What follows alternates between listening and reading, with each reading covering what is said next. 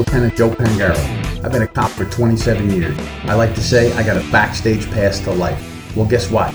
I got some tickets for you. So come on in, pull up a chair, turn up that volume, and let's go. Chasing Justice is on. Good afternoon, everyone, and welcome to Chasing Justice. I'm your host, Lieutenant Joe Pangaro, and I am very, very happy to be here with you today. You know, we often sit and talk about what goes on in our world. We talk about some political things. We talk about some historical things. You know, when we have the neighborhood guys on, we have a lot of fun with different things. Today, I want to start out talking a little bit about conceptual things. Now, you gotta change it up once in a while. We can't just sit here and, talk about politics all the time because it'll drive us absolutely crazy. We will have some political talk at some point shortly down the road here on the show. But for now, let me pose this question. And I don't know if this is a metaphysical, a religious type of question. I don't know what it is. But here's what's come to me recently. The concept of time travel. Right? That sounds strange, right? Next, we're going to talk about UFOs. But the reality is time travel. I recently saw some articles talking about whether it's possible to actually travel through time. And if you could, would you want to do it? I think maybe what's going on in Ukraine has really kicked this off because we start to think back to World War II. And in World War II, obviously, we had the rise of some unbelievably terrible people. Joseph Stalin, Adolf Hitler, Mussolini. These people were brutal, murdering dictators. And there's been countless TV shows and programs about time travel and some of the moral conundrums that would come up if you actually could travel in time. Would you go back in time and eliminate those people before they had a chance to kill millions and millions and millions of people? Is that something that you could do? So the premise of our conversation here has to really start with an understanding. Can you actually travel through time? Is it possible? On its face, it seems impossible. So there's a couple theories here. If you look at Albert Einstein, he believed that theoretically time travel was possible. Now, for me to sit and get into all the details of why he thought that was possible would be another whole show and a technical expertise that I don't have to go into. Here's my understanding of what he was saying. Because time and space are linked together, right? Time and space are linked together. When we have the curvature of space-time. Now, what the hell does that mean, curvature of space-time? Basically, if you can bend space-time, you could plot out points of your life. So think about your life. You were born on a particular day in time. You had your 5th birthday at a certain time. You got married at a certain time. You had grandchildren at a certain time. And then you die at a certain time. If we look at that timeline, if we were to plot that out across space-time, we could see your life from beginning to end. Now, how would you go from having grandchildren to go back in time to your 5th birthday? How would you possibly be able to do that? And this is where science fiction comes in, and they have all these different concepts. I remember on Star Trek, there was the movie, they were trying to figure out, they had to go back in time, and they went against the rotation of the sun at the speed of light, and they managed to go back in time to a specific date. I mean, they could be so specific with the date they wanted to go to. Now, that's fiction, of course. But Einstein, if you read what he talked about, he said, if you could go at the speed of light, if you could travel at almost the speed of light, time would start to slow down. If you traveled at the speed of light, time would stop. See, so this is where it's beyond my pay grade. Maybe you are a particle scientist and you can figure that out. But what he's saying is if you could travel at the speed of light, time itself would stop. So there's the old experiment that probably everybody in high school heard about at one point once we started going into outer space, as a space nation. That if me and my twin brother were standing on the Earth and one of us got into a spaceship and flew at the speed of light for 50 years and came back, the brother on the ground would have aged 100 years, while the brother who was traveling at the speed of light would have only aged a few years, because traveling at the speed of light slows down, if not stops, time. Right? So that's basically the concept. Now, how do you break that down? Okay, so is it possible for anything to move at the speed of light besides light? No. We haven't found anything yet that can move faster than the speed of light. Now, Einstein further postulated that if time stops at the speed of light, if you could go faster than the speed of light, you could then go backwards in time. Right? And I don't understand the exact connection to that, but I kind of get it, because time and space are connected. That concept I do get. Time and space are connected. And going the speed of light, you stop time. Going faster than the speed of light, you can go backwards. That's the basic theory we're going to work with in our conversation here. So the next thing we have to determine is, which way is it possible to travel? Is it possible to travel forward in time or backwards in time, or both? Now, Einstein postulated that you could travel forward, but you couldn't travel backwards. And this presents a question in my mind that I'm saying, conceptually, if I accept the fact that if I could go faster than the speed of light, I could travel back in time, okay, I'm accepting that concept. But how would I go forward to things that haven't happened yet? See, this is the point that I'm bringing up, and to all you science fiction writers out there, and those who like to create writing that does these kind of things. This is a timeline that I'm trying to look at. I believe that you can go backwards in time based on these theories. You could go back to another point in time that has already happened. But going forward, how could you go forward to something that has not happened yet? See, that's the big leap for me. Of all of these things, can you imagine that? Time travel, the one problem I have with is going forward. Because if it hasn't happened yet, how could you get there, right? Because it hasn't materially happened. People haven't lived their lives. Events have not taken place. So the futuristic concept of traveling forward in time to seeing this grand future, 1,000 or 10,000 years in the future, would be great, except for the fact that it hasn't happened yet. As opposed to me going back to my 5th birthday, which has happened. So it is marked along that timeline of my existence. And therefore, if I could go faster than the speed of light and I could travel backwards, theoretically, I could get back to my 5th birthday or my 10th birthday or Christmas that I really enjoyed when I was 9, whatever it is. I could go back in time. Could I pinpoint it? Could I say I want to go back to this particular day? That, I don't know. I don't know how the theory works there. But the reason I asked this question, and then I started to ponder this, was obviously because this has come up. We never thought we would see the day when our government would admit that there are some kind of UFOs that we don't know what they are. They're there and they're real, and we have pictures of them now, but we don't know what they are. Are they aliens from another time? Are they us from another time, right? If you open up that possibility that there are aliens, that these craft that many, many people have seen, myself included, and I've told this story before. I'll tell it again in a minute because it all kind of connects here.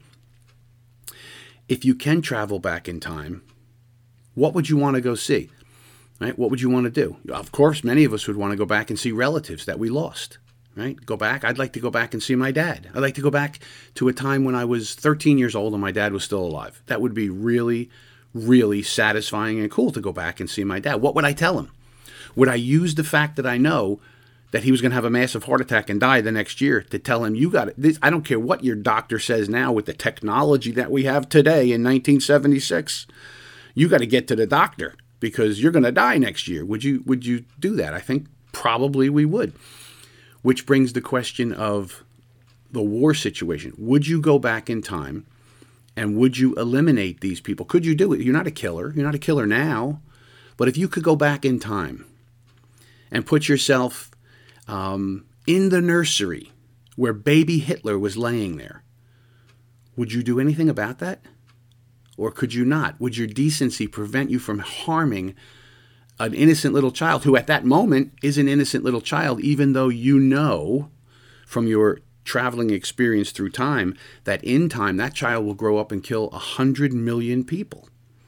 Right? So these are conundrums, right? These are, nobody's going to go back and kill a baby. Nobody's really going to do that. But they present moral questions for us about the use of technology. See, I'm trying to spin this all together here because this is the kind of things that Lieutenant Joe thinks about in my 5 minutes of spare time I have in my life. I think about these interesting kind of concepts and who we are as humans.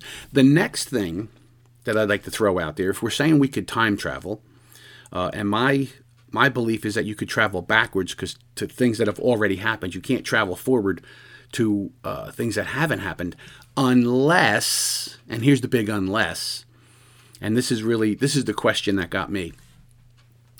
Where am I right now, and where are you listening to me right now? Where are we on our timeline? Is this the first time we've done this?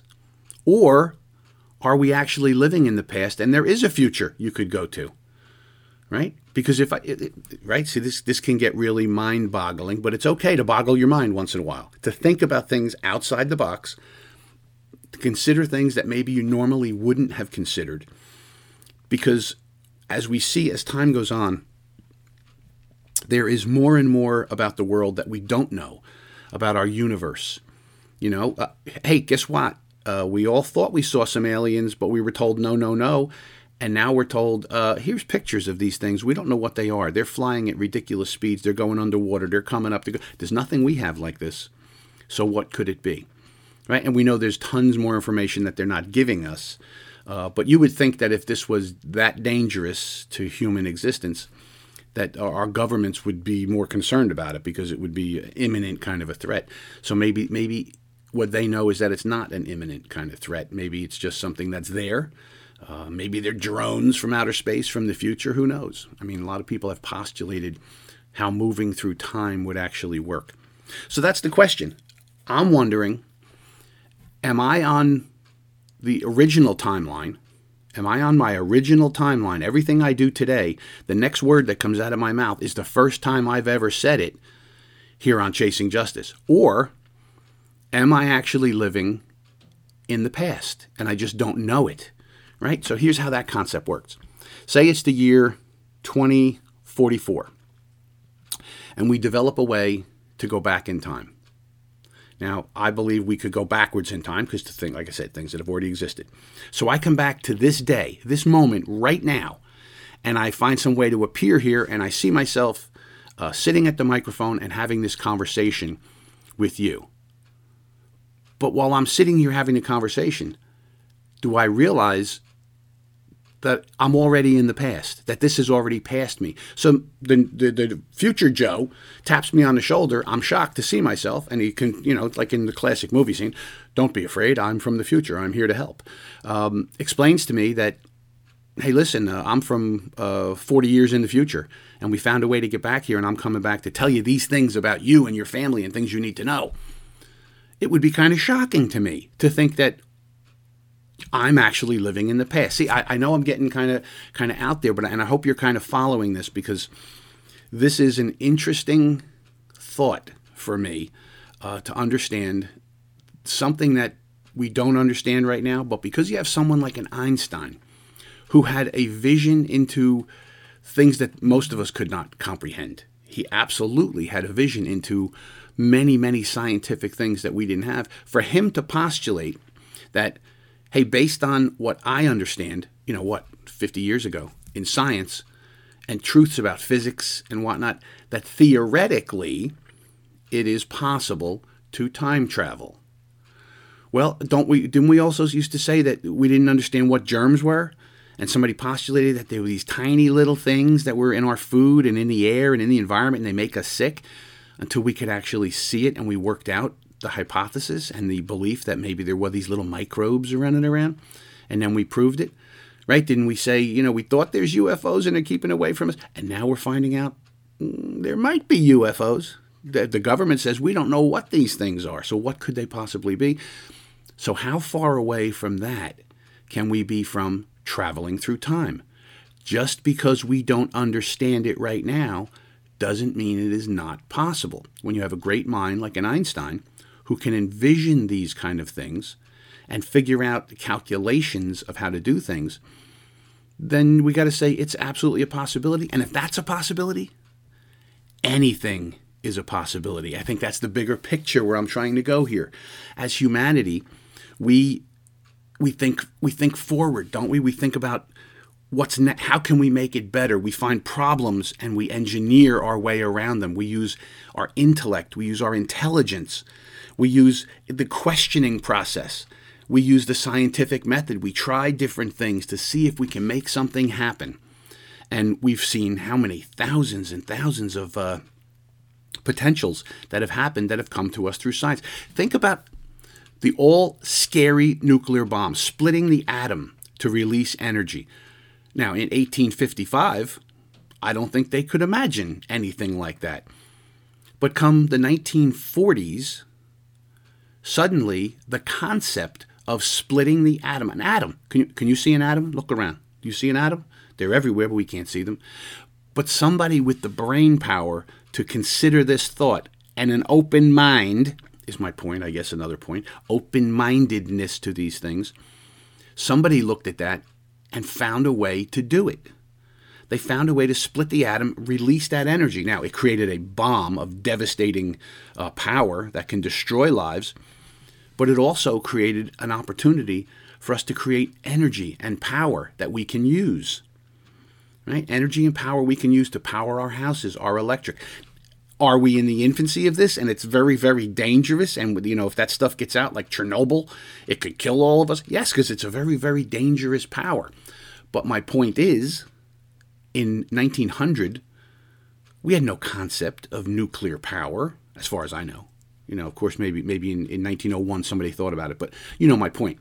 There was no realization of splitting an atom and nuclear power until the 1940s, when some visionary thinker, some human being concentrated their intellect, their intelligence, their questioning, their open-mindedness, looked at science and said, how could this possibly be done? And then set about finding a way to do it. And that's my point. We can't count things out. We can't count things out. Time travel sounds like it is a science fiction kind of a thing. Oh, wouldn't that be cool to time travel? You step into a thing and you get zapped back in time. It's been one of those thoughts in human existence that we've written books about it. People talk about it. The fact that Einstein even pontificated on it is because it's there. It's something that yearns in our soul, I think, to be able to manipulate our existence that way. And this is where I'm trying to take this conversation to, is that idea of time travel is so outrageous and so big and so wild. But just because we don't know how to do it right now doesn't mean we won't be able to know how to do it in 10 years or 20 years or 100 years from now.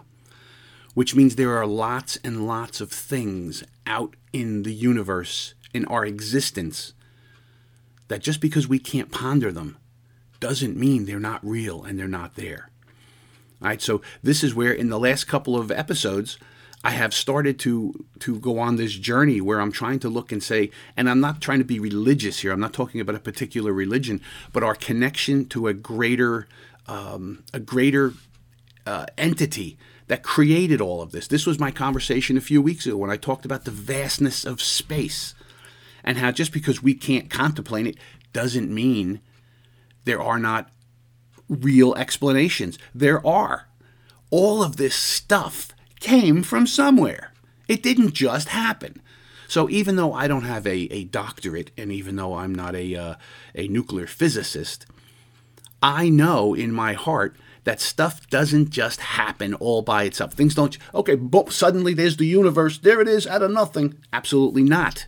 That is not possible. I'll keep my mind open to it. I have to be honest about it because, maybe there's some mechanism of things happening for no reason out of nowhere.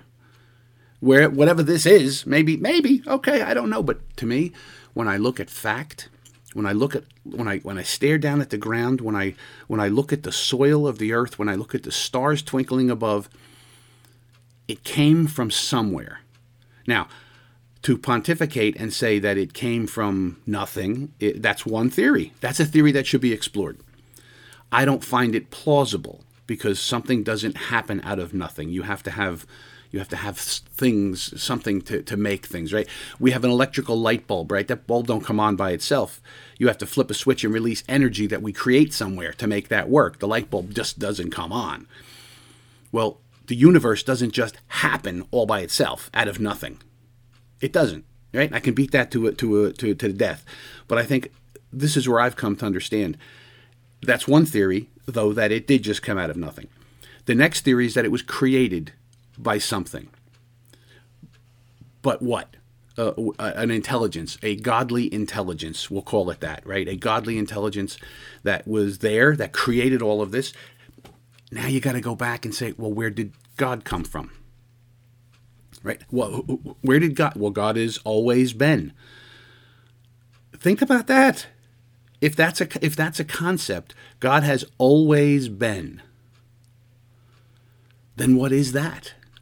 See, so we don't think enough, I think, on these kind of things. But there are people that do. And they do uncover things. And they do reveal things about our existence and how we got here and what we do. And that's really what's intriguing Lieutenant Joe now. I'm trying to understand my place in the universe. I'm trying to understand what this is all about, because I got to tell you, I recently had a birthday. I turned 60. And with 60 comes the reality that, hey, there's more road behind you than there is in front of you. And where are you going off to? What happens? You only have, if you're lucky, you get 100 years here and then you're gone. What does it even mean to be here? See, I told you this would be different than a political show, right? We talk about some things different than just sit here and fighting about, right wing, left wing, liberal, conservative. We have to think about some other things because there are bigger pictures here. There are bigger pictures here as to who we are. Do we have a purpose at all? Do we have a purpose at all? Or are we simply the outcasting of either happenstance, and we are the latest thing, and our development gives us these brains where we can sit and think and talk about things? Or are we divinely inspired, that we're put here for a reason? If we're put here for a reason, if there is a God that put us here, okay, and I'm not insulting my religious friends. I'm a religious guy. I have my own opinions on that. I'm just trying to flesh out the question. If we are put here by a God, a creator, then there's things we're supposed to do. There's a purpose for our existence on this blue little rock floating in the middle of nowhere. What are we supposed to be doing? Are we supposed to be killing each other? Are we supposed to be worrying about the nonsense that we worry about? Or are we supposed to do more? And I think there was a time in the world, in our nation, when those kind of concerns were much more involved in our everyday life, right? Wasn't there a time when people went to church all the time? What do we see now? Church life is down across all religions. Our younger people are not seeing a connection to it. Maybe they're right. Maybe there is nothing out there for you. For those of you who believe that, for those of you who are atheists who say there's nothing there, we're just lucky to be here. Here we are. We should just be nice to each other. Okay. Maybe you're an agnostic that says, I don't know. I don't know. Maybe there is. Maybe there isn't. I don't see any proof. And then there's the religious crowd who says, yeah, absolutely. By faith, I know. So my coming to this point, I think really is a combination of thinking about things combined with my faith, combined with my desire to look honestly at what I'm seeing and try and interpret it. Right? So I'm trying to interpret all of this through intellect, as limited as mine is, and with what I can learn from what other people are thinking and doing, as well as what my experience tells me. What my experience tells me about this world and my connection to it. So I told you we were going to talk about something a little different today, and it's important, I think, to do this, to consider these things. And my question, I guess, really that moved me along here. I'm trying to put together an article with all of this. I'm trying to branch out into an article about something that's a little different than what I normally write about.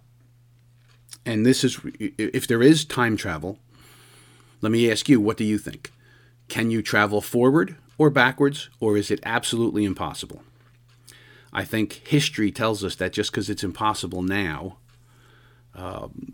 it might be possible in the future. The big thing everyone talks about in the scientific world that they say could make it possible would be a wormhole.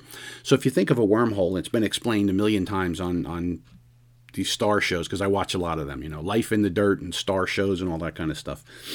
If you took a piece of paper and at the top of the paper you put a dot and at the bottom you put a dot, and those are two different places separated by huge distances, say Alpha Centauri, or whatever, where Will Robinson and them were going, in another galaxy and our galaxy. Well, the timeline, the distance between those 2 points is so far and so great that it would take so long to get there, we can't even imagine it. But if you could fold that paper in half and connect those two dots together somehow, you could travel directly from one to the other very quickly. That is the concept of a wormhole. And how is a wormhole developed? Well, a wormhole is developed through the processes that Einstein's talking about, bending space-time, curving space-time, going faster than the speed of light would create these wormholes. That's his theory. I don't know any better one. As a non-scientist sitting here, it kind of makes sense to me because, and here's how I loop these things, intellect, faith, and experience together. Einstein was right about lots of things that we had no concept about before, but he could think it through. He put some thought into this, and maybe he didn't delineate it. He didn't write it all down. He didn't have time in life to come up with how to make this happen. He gave us the concept that if you could go faster than the speed of light, you could warp space-time and therefore create a wormhole, and you could step through it and go from one place to another. You could travel great distances. Well, if you went faster than the speed of light, you could maybe go back through time, through the fabric of time, because it's time and space, right? Space-time. See how they're connected? I find it fascinating, and I'm sorry if I took you on a journey you didn't want to go on to right now today. We're going to get to the politics in a minute where we can yell and scream about all that. But it's thinking about this greater universe, and these kind of things tell me if that can happen, then the question about who we are and what we are doing here comes into closer focus. And that is really the bottom line with what I'm trying to do with thinking through these things, is to understand that. Who are we? Why are we? Where did we come from? And being 60 years old, knowing there's more road behind me than in front of me, where am I going? Where is my family going? Where is this entire world that we have going? In the meantime, we have people killing each other. We're fighting over nonsense. So I'm trying to figure it out. I'm glad you're out there listening. I hope we gave you something to think about. And there'll be more in the future as we go. As I work my way through these problems and these thoughts, I'll jump on them with you. When we come back, we'll talk some politics. We'll also talk about a play that I wrote and some controversy about the play, because the play involves a lot of the things I'm talking about here. And I'll tell you about it in a minute when we come back for more Chasing Justice here on the America Out Loud Radio Network. You've been in that situation. The person next to you is sniffling, or worse yet, coughing. Flu, cold, and SARS-CoV-2 are everywhere. Would you like an additional layer of protection to reduce these threats with an invisible mask? Sold by hundreds of pharmacists and medical doctors, our American-made povidone iodine antiviral nasal spray, Cofix RX, lasts for hours, deactivating viruses and germs that make us sick. Find a retailer near you or buy online at cofixrx.com. America Out Loud listeners use promo code OUTLOUD for 20% off. Stay protected with Cofix RX. Along with a healthy immune system, clean air is vital for optimal health. According to the EPA, we spend 90% of our time indoors, where germs are most concentrated. It's essential to clean indoor air. Genesis is the only technology that that quickly, safely, and effectively kills pathogens both in the air and on surfaces in seconds, reducing the viral load in any environment. The powerful, well-built Genesis fogger produces a dry, ultrafine mist using HOCl, which occurs naturally in our own immune systems. We'll be living with airborne diseases in the future. New viruses and antibiotic-resistant superbugs are no problem for Genesis. With Genesis, you'll be ready for what's next. Visit GenesisFogger.com. America Out Loud listeners receive a 15% discount with promo code OUTLOUD at GenesisFogger.com/OutLoud. Hello, everybody, and welcome back to Chasing Justice. I want to close up a couple of loops from the first segment, and I hope that wasn't too far out for people. You know, for you sitting out there, you're more intelligent than me, I'm sure. But when I think about all of these things, where I'm going with this is trying to understand, like I said, my purpose and my place, and put together a big picture, a big panoply in my head, so that I can make myself right with this universe, with my God, with everything in it. It's part of I don't know, maybe because I turned 60 and I'm starting to see that, hey, the end of the road is up there. I'm not a pessimistic kind of guy, but turning 60 has really something. I feel like I'm 18 years old. I still feel like I'm 18 years old, but I'm stuck in this body now that's 60. And that's kind of a weird perspective. Some of you out there, I'm sure, understand that perspective. Other of you people who are out there who are younger don't really quite get it until all of a sudden there comes a day when you start to realize that. For sometimes it's when you have children, when you have your first child, and you start to see that child is a connection to the future. That child is going to be in this world when you're not. And you start to ask these questions. You start to think about your purpose and all those kind of things. Maybe that's where it comes from. Some people, there's an age. We used to joke all the time, when you turn 30, oh my gosh, 30 was the end of the world. Now 30 is nothing, 40 is nothing, 50 is nothing. Now they're telling me, hey, Joe, don't worry about it. 60 is the new 40. I still feel like I'm 18. I'm in pretty good shape. I'm pretty healthy, thank God. I stay active. I stay mentally active. And I'm trying to enjoy whatever road is left in front of me, whether that's a day or another 30 or 40 years. I have no idea. That's we really can't control any of those kind of things. But it's kind of feeling like not an urgency. I don't want to say it's an urgency, but it's starting to feel like all my life experiences are starting to come together, and having me ask these questions that I'm asking is because I want some answers before I go. I may not get the big answers. Those you get probably, my religious faith tells me, what I can't get here, I'm going to find out when I go. When I get to the other side, after I pass from this mortal coil, as they say, I will get all the answers, and I will get an understanding. I believe that. That's my faith. That's where I've come. I don't know where you are in your journey, if you're having one or not. But that's the purpose of all these questions. I can feel my life experience coming together. I don't have that rush, that craziness of youth anymore. I now have an impassioned movement forward. I'm focused. I have some answers, and I have a lot of questions and understanding, and my faith is more filled out, though it's still growing and I'm still learning. But just like my intellect is still growing and still learning, I'm not looking at these next 30 years or 40 years as a scary thing or a downtime. I'm excited about them. Miss Kathy, you said a long time ago, if you could go back and be young again, or would you rather be the age you are now? My first thought was always, go back and be younger. Go back and start over again. And she would always say, no, I'm happy where I am now because I have life experience. I know how to handle things. I'm happy with who I am. I would much rather be here than back there. In the fullness of time, I have come to adopt that too. I'm happy here where I am.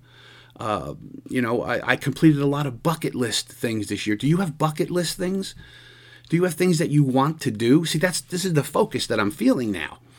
I'm not looking at the future pessimistically that, oh my God, at some point I'm going to die. I'm looking at this saying, I'm moving forward from a greater position of strength to understand my world, to see what's going around. Do you get that? So, do you have a bucket list?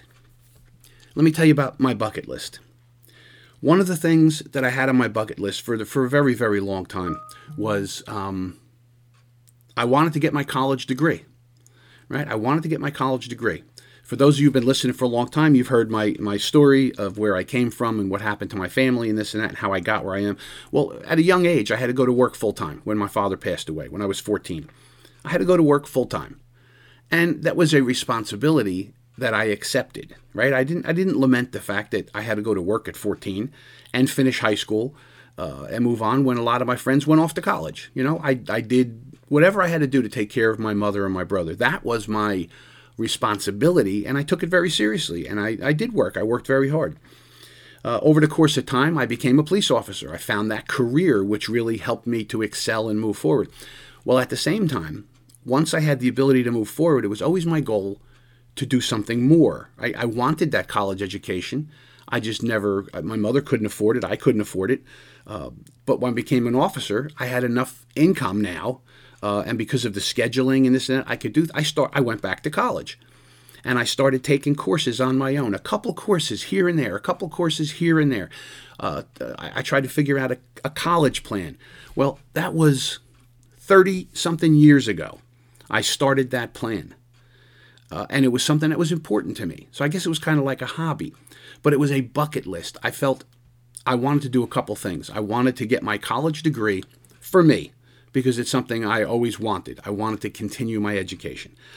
I wanted it because my family we don't come from money. You know, we're not a money family where there's enough resources for everybody that everybody just gets to go to college and everyone has a great summer and everyone goes to, do whatever.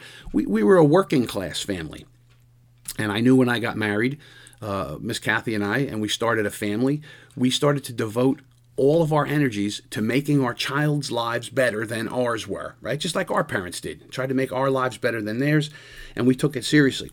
So we sent our kids to Catholic school, right? That was expensive with money we didn't have. So what did we do? We worked bingo. Anybody out there that sends their kid to Catholic school, you know what that's like. You work bingo, you work all these raffles, you sell cupcakes to your friends, you go crazy for the time the kids are in school. But it gave my kids a better education. Right? It gave my kids a better education. We worked hard. We did things. And in the meantime, in the background, I was taking courses whenever I could. The second goal of me doing that is I wanted to show my children a tangible example of you can do anything you put your mind to. A lot of us say that. We sit back, hey, you can do anything you want. Bobby, you can be whatever you want to be. And then we don't really follow through on that in any way.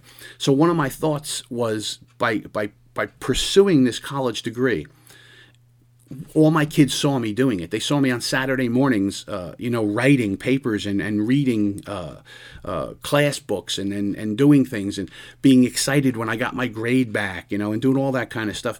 Throughout their entire lives, they saw me doing this.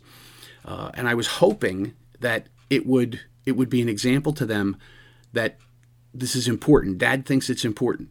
And it was, right? My son Joseph is an attorney. Alexander is a accomplished union carpenter. Marisa Joy is graduating college shortly. And Jack Take just started college, right? They're all going to college. So that example of me doing that, I hope, helped them to see that this was important. I thought it was important, and I wanted them to see it. And I just got my degree in September of 2021. I got my Bachelor's of Arts degree, and I am very, very happy about that. That was a bucket list thing. It served multiple purposes. But I'm asking you, do you have bucket list things? There's a movie out there, Bucket List. Who is it? Jack Nicholson and Morgan Freeman. About guys, one guy realizes he's going to die, and he wants to do, and they do all these things. What are your bucket list things? What are we waiting for? That's what 60 has done. It's focused me. I'm not looking down. I'm not afraid of going forward. My faith gives me belief that there is more to come. But so that helps me to focus, and I'm running towards the future.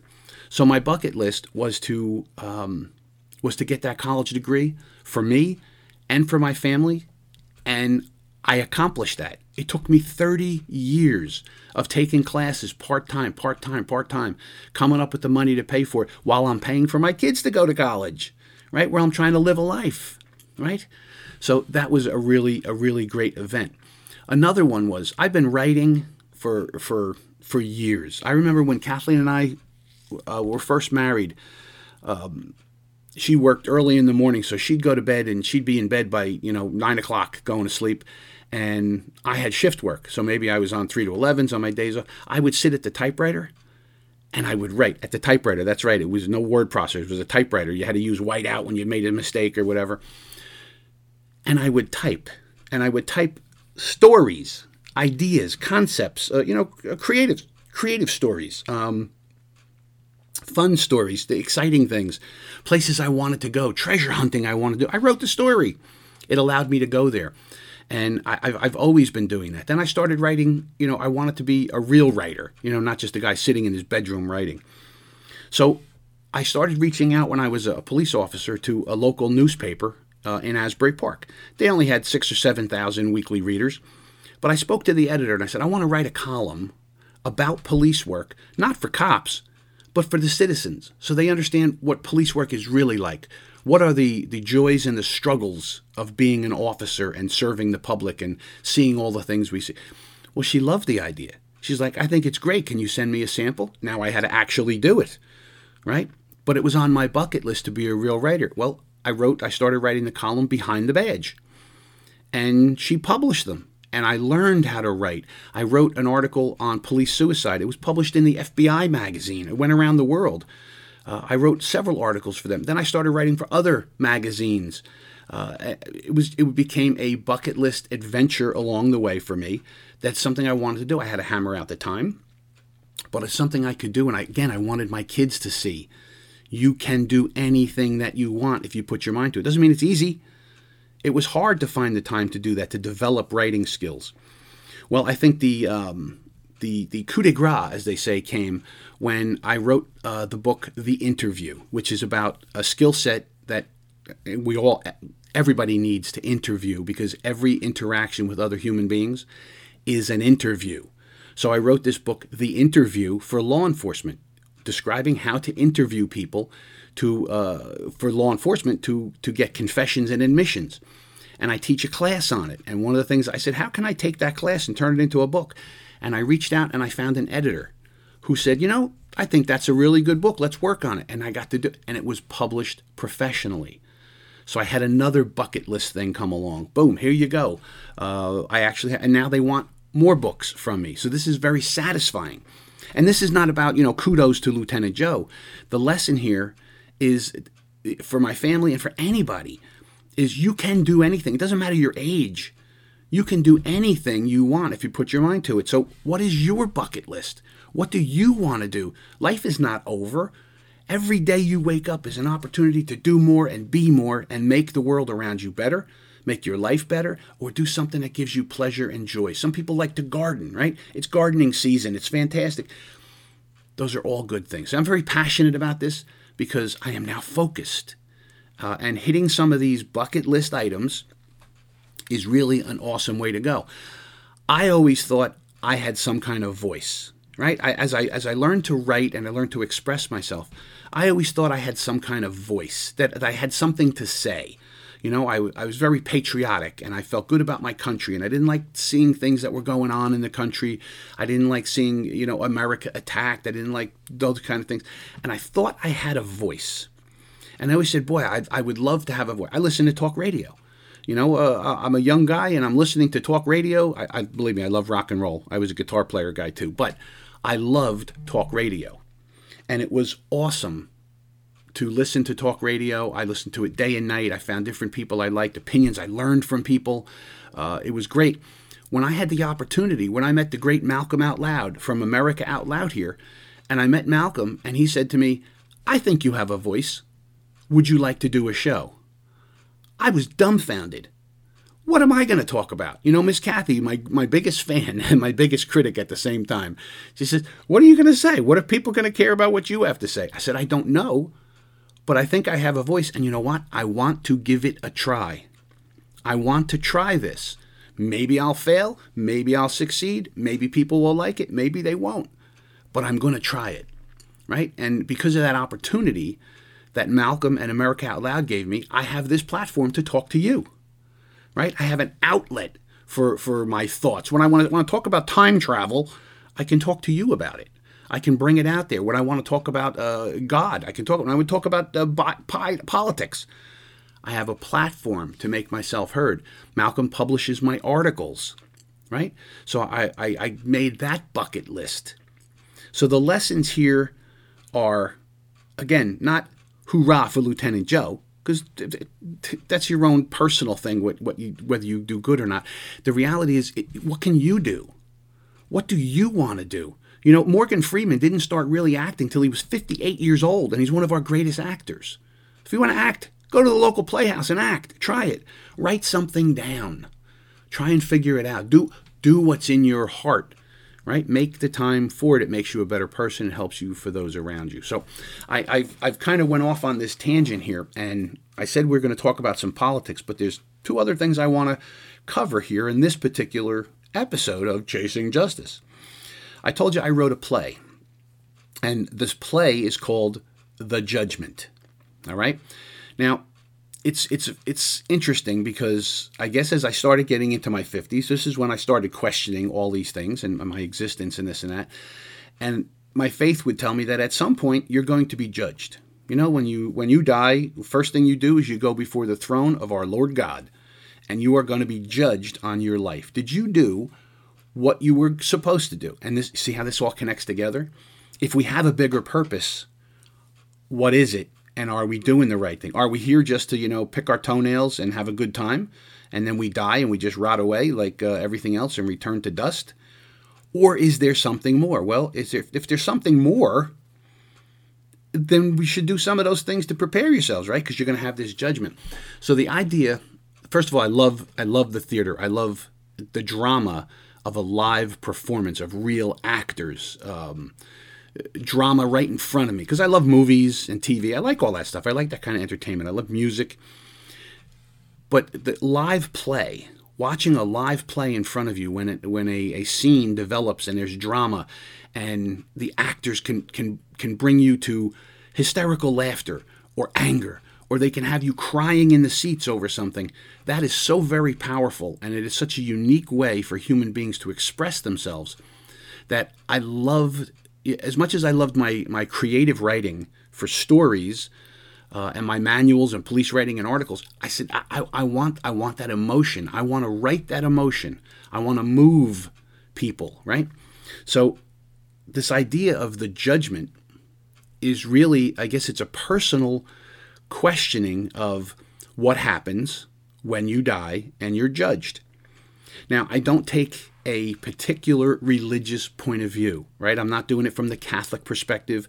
I'm not doing it from the Hindu perspective. I'm not doing it from the Jewish perspective. I'm not doing it from the Muslim perspective. And it's not the Protestant perspective. It is one man's vision of what would happen when they die and they go in front of the Lord God and they have to be judged, right? So my character, the main character, is a man in his mid to late 50s. He's married. He has a beautiful young daughter. Sound familiar, right? Part of it was me, right? To write, you should write what you know about. And I was on this journey, so part of this was my journey, right? To express it.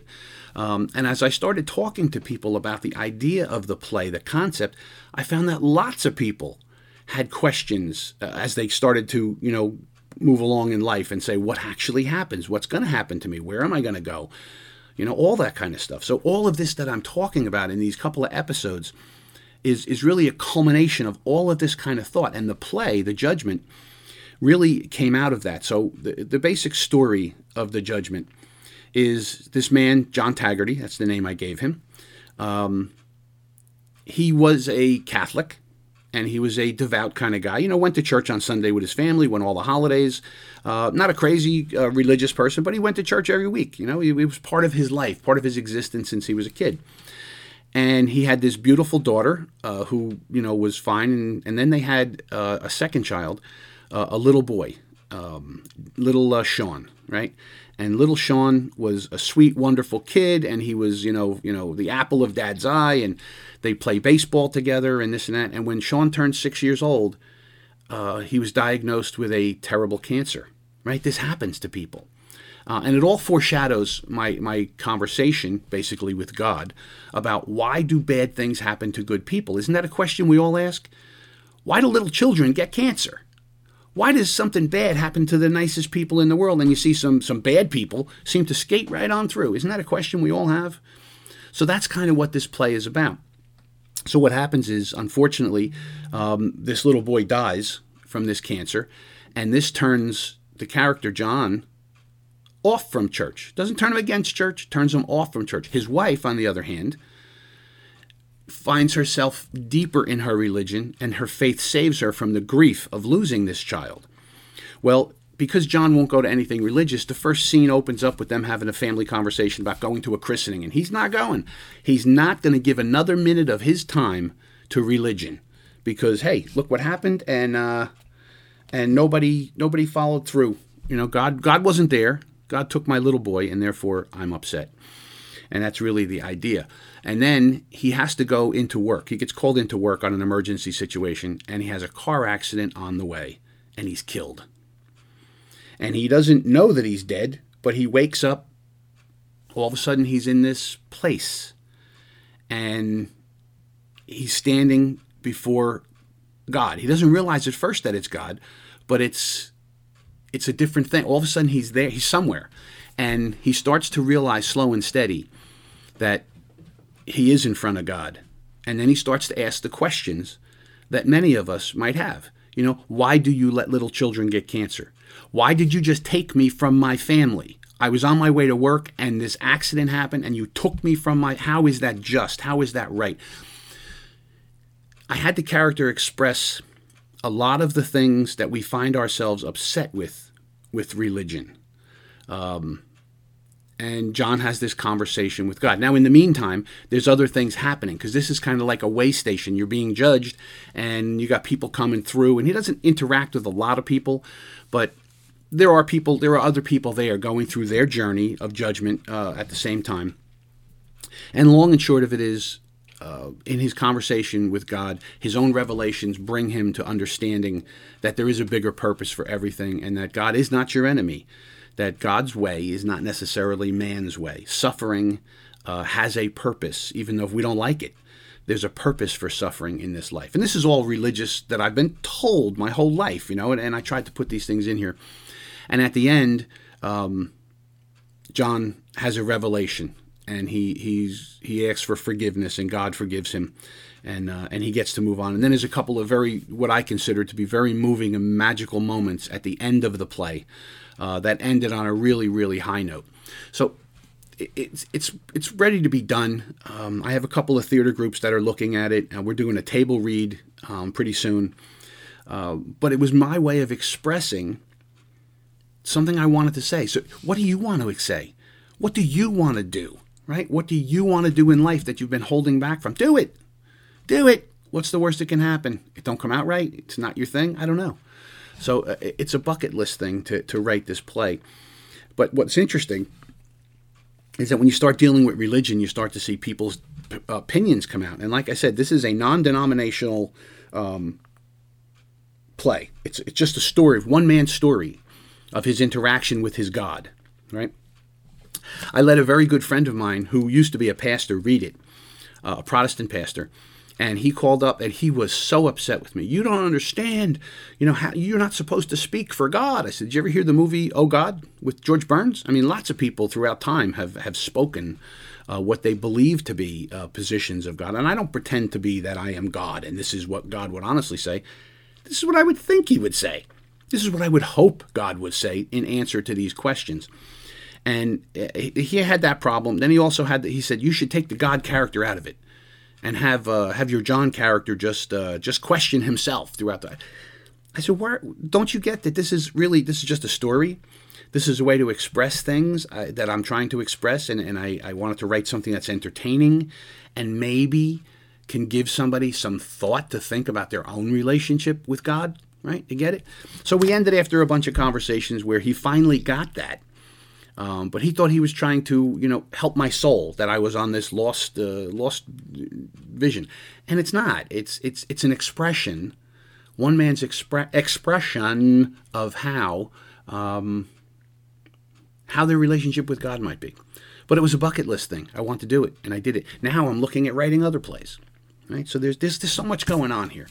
And I really, I'm thrilled that I get to be here with you. I want to talk about some politics today, Hunter Biden and his computer, and how the press is now coming around the corner on the whole thing that, now it's been revealed that it really is Hunter Biden's laptop, and it's got everything on there, and the stuff has been validated, and the emails are real, but Joe Biden had nothing to do with anything. Hunter might have done a lot of bad stuff, but nothing to connect Joe Biden, which of course is corruption, because the emails, if they're real, they paint a very clear picture of what happened and who did what. And I wanted to talk about that. I want to get into that. But you know what? There's another episode coming right up here on Chasing Justice where we'll get into that deeper. I wanted to talk today, I don't know if it's metaphysical, I don't know what you even call it. It's journey questions, and we're all on a journey, right? And isn't that really what chasing justice is? Justice is a huge comparison. There's a difference between revenge and justice. I heard that the other day, and I really liked that. Watching something, and they said somebody wanted to, I want justice in this. I want to tear these people apart, whatever it was. I said, well, that's revenge. That's not justice. And in the bigger picture of life, chasing justice, and the reason I chose that name for this program is because justice has so many different variations in our life. It means a lot of things. It's about us, and it's about the world around us, and that's really what this program today was all about. I wanted to express myself. I wanted to talk about these things. I want to give you some ideas to think about, and I would love if you would give me ideas, what you think about it. You could reach out to me. I would love to hear from everybody. But it's been a great experience to be able to think these things through and to put some stuff on. So, Ted, I know that you're listening. My father-in-law, Ted, is out there, a very wise man who has a lot of life experience. And Ted and I talk about these things over cocktails when we have dinner. And I just want to say, Ted, thank you for being out there and for being such a supporter of Chasing Justice. And for all of you who listen, I really, really appreciate your time. You have a lot of choices. You could listen in a lot of places. But you come here to America Out Loud, and you take your time to listen to Lieutenant Joe here on Chasing Justice, and I appreciate that, each and every person. We're all on a journey, and we're all in this together, right? So until we meet again, think about some of the things I talked about today and figure out what's your bucket list. Where are you going? What is your connection to the universe?